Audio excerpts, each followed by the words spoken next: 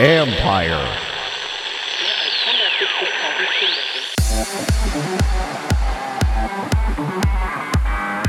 Technology thrives in sports you'd least expect it to. We have our own 24-hour fast channel that we've launched in addition to our OTT platform and social media. So we're really embracing all the different channels to get our content out there. And I know that's made us successful, and a lot of other niche sports are out there trying to emulate that right now. That's Stacey Moore, founder of the American Cornhole League, where the niche sport is growing by leaps and bounds. This is the Future Sport Podcast. I'm Bram Weinstein.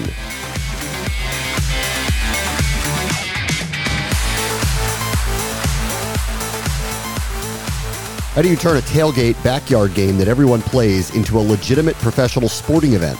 Stacey Moore, a repeat guest here, has tackled that and watched the American Cornhole League grow into sticky content with multiple streams of revenue that does, believe it or not, rely at times on new technology.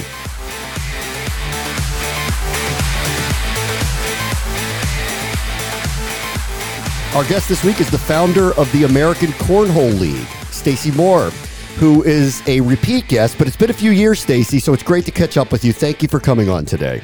I appreciate you having me back. This technology podcast, this is also a game that I personally love and play with my friends and kids. And I don't think of technology, but I have a feeling there's more to it than would meet the eye. Can we start there with technological advancements in cornhole? Yeah, so we definitely embrace technology, and it's an important part of our platform. We actually developed all of our own technology to power our league, everything from the brackets that we use to our point system, to the database, to our own wallet functionality that we have, all the scores and stats. We develop all that in-house. Okay, so tell me a little bit about analytics of the game. Do you guys delve into that at all? And is that of something that will be of interest for participants down the road? Yeah, so analytics are obviously key. Our most common statistic out there is points per round. A lot of players measure their skill level by their average points per round, similar to, what a batting average would be. And so our software is able to track each individual bag that a player throws to know whether that bag is on the board or in the hole. Maximum number of points a player can get per round is 12. And you'll see a lot of our pros throwing a 10 plus points per round these days, which means if they throw 3 bags in the hole and 1 on the board, their PPR is actually going down and not up. Let's talk about the league's growth just in general at this point. From where it was a few years ago to all of the exposure that you're getting on places like ESPN, and we can talk about a number of the events that you're doing with celebrities and teams, et cetera. How would you describe the last few years of growth for cornhole? Oh, it's been amazing. We've continued to be on a high growth path. I believe since we last talked, we made our Super Bowl event. That was probably a one-time event, I believe, when we first talked. And now it's a full-blown series with 8 events plus a championship event. So 9 total celebrity events that we're doing now in the season. And our ACL teams and how we've launched ACL teams has been a major growth avenue for us as well. And our 3-year contract with CBS around ACL teams has been awesome. Okay. Let's talk about marketing and exposure. How do you view that, and how do you think about that when you're running a game that a lot of people play, but there clearly is a professional level to it? Yeah, so that's one of our blessings and one of our curses, right? That everyone seems to know about cornhole. Most people have picked up a bag at some point in time. First, when they think of cornhole, they think of it as a tailgating game, which is great. We always love it when people just have fun tailgating and playing cornhole, and it's a great recreational sport in that way. Convincing them that it's a professional sport means that we have to show people on television playing it at the highest level and being able to explain and demonstrate the skill level that it takes to become an actual pro. And I think that what we do with our Super Bowl event with celebrities, and you seeing the best of the best in their craft, whether it be an NFL player, an NBA player, a tennis player, doesn't matter who it is, they get out there on the cornhole boards and they can get humbled by our pros pretty quickly. Yeah. And so I think people being able to see that helps us. And then it also obviously helps us from a marketing standpoint, crossing over into other social networks. We bring celebrities together from different parts. So it could be like the situation from the Jersey Shore, and we've got Jay Cutler, or we just got done with an event with 4 current Buffalo Bills players. But being able to spread our sport through their social networks has been pretty powerful for us over the past couple of years. I mean, obviously, you mentioned tailgating is part of where the game could be played. I've played it on the beach, with friends and family. It can just be in your backyard, and it can be like what you do professionally in controlled environments in, stadium-esque settings. How do you view marketing your sport where it could be played competitively in so many different ways? We definitely enjoy playing at the professional level in a controlled environment, but we will do some outdoor events. The wind and the elements always kind of keep it interesting to the players. And we actually have competitive, leagues for all different levels of play. So whether you're a beginner and a recreational player up to being a pro, we have leagues and tournaments around the country and now around the world, so that anyone can play, anyone can win.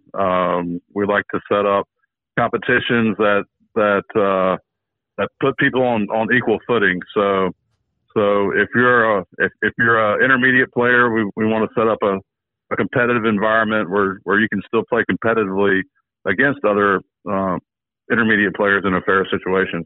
Okay. Let's talk about just in general, and we've kind of broached this a little bit, which is there's been a lot of growth of this sport for a lot of different reasons. There has been a lot of growth of a lot of different niche sports, if that's a fair word to use here. What have you seen just in general with social media, television access, et cetera, that maybe has allowed for a sport like cornhole to carve a place out and grow?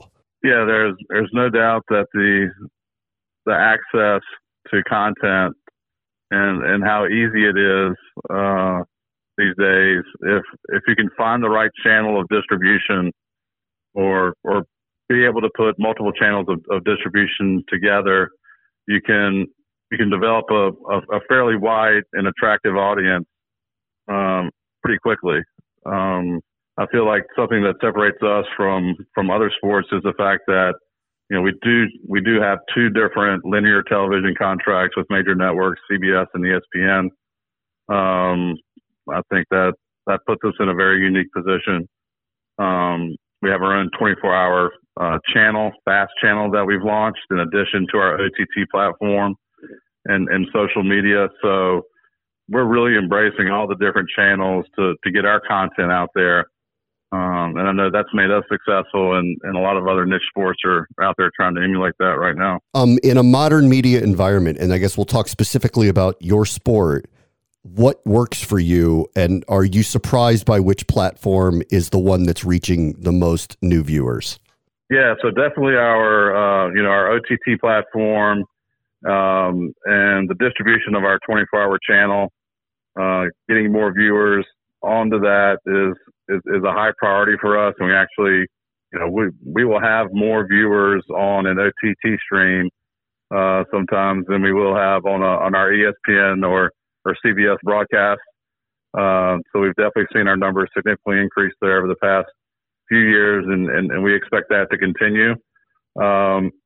However, I do believe there is something that's still highly valuable about being on linear television and on those big networks, that even if the viewers from a number standpoint are shifting. It's still incredibly important for sponsors, and I think the value of those eyeballs seem to be on a CPM basis and things like that still more valuable on linear television than on digital. Were you surprised that you at times will get more viewers on an OTT than on a massive distribution platform like ESPN or CBS? Yes, definitely. At first, now obviously the more that I've learned about things like how viewers are counted and the duration of viewership, I think is another important stat that I think people need to look at when judging the value of the audience. We've been told that we have an extremely sticky broadcast, so a lot of times people will tune into it instead of just staying for 5 minutes or so. They get sucked in and end up staying for most, if not all of the hour or 2 hour telecasts that we're doing. So that's a really strong sign for us and something that we look at and want to continue to try to grow that not only the number of viewers, but really the duration that they're viewing us and engaging with us. I would assume that equipment is a big part of your business model as well. Are you building boards, selling bags, any kind of gear? Like how are you viewing that in the sport of cornhole? Yeah, definitely. We leverage our platform to certainly sell products. We want people to know that unless you're buying a product with an ACL stamp, you're not, you might be misled by marketing of a lot of companies that aren't an officially licensed partner with us. So we have created a very strong licensing program around the equipment and apparel that we expect to continue to grow and be an important part of our future revenue growth. Okay, tell me a little bit about, you'd mentioned some of the celebrity things like the situation from the Jersey Shore. I know you recently did an event with the Buffalo Bills. I know there's a number of athletes that are obviously interested in being part of this, and you'd mentioned some of the ex-athletes of your events. What do you have coming with that, and do you believe that type of crossover with those athletes or entertainers is a big part of the model of growth for Cornhole? Yeah, it's a huge part, and I think it helps legitimize us as a sport. And all sports are also an entertainment property at the end of the day. And so I believe that we've done a great job improving our Super Bowl production overall with our celebrities to make it a fun show for people to come out and watch, whether it's on TV or in person, and engage with us. Like I said, bringing different types of celebrities together. A lot of these celebrities may not have ever met each other otherwise. We've definitely have heard that after bringing some of these celebrities in our events, they've continued to be friends. Now that we've been doing this for several years, we've kept in touch with pretty much everyone that has played in one of our Super Bowl events, and they've been suggesting to their friends that, hey, if you want an awesome experience, come out and play with the ACL. It's a really awesome opportunity. So if you get an opportunity to do it, you should take advantage of it. And so seeing that continue to build, and the more momentum that we're getting, and the demand that we're now getting from people that are wanting to play in our Super Bowl event has been amazing. And so I think that helps legitimize us within the entertainment community. And then again, like I mentioned before, to be able to leverage their media platforms, what they're doing content wise, kind of really drives up our numbers at the end of the day. You've used the word legitimize a couple times. Was that something that was hard to attain at first with Cornhole? Yeah, I think trying to legitimize it as a sport. I think that's one of my everyday fights still. I still feel like a lot of people, their first reaction to cornhole is not as a professional sport, right? When someone says football or the NFL, they think of professional football. Yeah. Or the NBA, they think of professional basketball. ACL, you need to think of professional cornhole. And cornhole is a professional sport, and it deserves to be in the same conversation as all these other professional sports out there. I feel like our numbers have shown it. And then these other professional athletes that see the skill level of our professional athletes have a level of respect where now, as they go around and talk about it, right, they help us legitimize and convince other people that maybe like, oh, I can do that. Like, yeah, you think you can do that until you go out and try to do it against the best of the best. Yeah. Because they've tried to do it and they've seen it and they know how much effort it takes and how difficult it is to really master and become a professional at that level. I mean, it's interesting. Why do you think it takes convincing? A lot of people go bowling but people recognize there's a professional bowling tour, and a lot of people play darts, and people recognize there are people that are professionals at playing darts. Like, what do you think it is about cornhole that took some time for people to kind of get that there might be an upper echelon of this? Well, I think, yeah. I mean, I think it's, sometimes I have to think back too and realize we're still really early on in the game. We're in our 7th year. Bowling's been a professional sport for what, 30 or 40 years? Yeah. Maybe longer. Darts has certainly been professionalized over in Europe, longer than we've been around. So, I feel like that we've made a lot of advances. So I don't want to seem like that there's not a lot of people out there that don't feel like cornhole is a legitimate sport. But, like I said, it's just in my mind and the way that I'm approaching it, I'm assuming that there's still a ton of people out there that are yet to know about us and are yet to look at us as a legitimate sport. So I'm aggressively still pursuing that mission to convince everyone I can that cornhole is a professional sport. And I think this probably does go a little bit back towards how you want the sport portrayed. Obviously, we've already talked about some of these things, like everybody can play it. I know a ton of people who do. In fact, most of the people I know do, but it's in a very casual environment, whether it's in a tailgate or at the beach or in your backyard. People might be drinking when they're playing. It's just a fun sport. It's not perceived at that moment as something extremely competitive.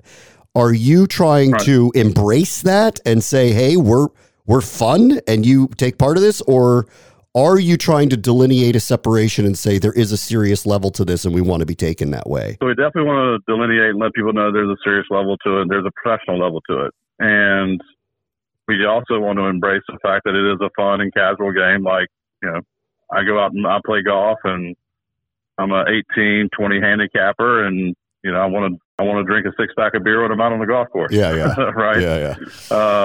But I certainly appreciate the fact that golf is a professional sport and I'm never going to be at that level, but yet I want to go out and I want to buy the golf balls or golf clubs that these professional golfers are using. And so, that's what we want to happen at the recreational level for our sport, is realize that, hey, these guys are playing with top tier equipment endorsed by the ACL. The ACL set the professional standard, is the professional standard for the sport.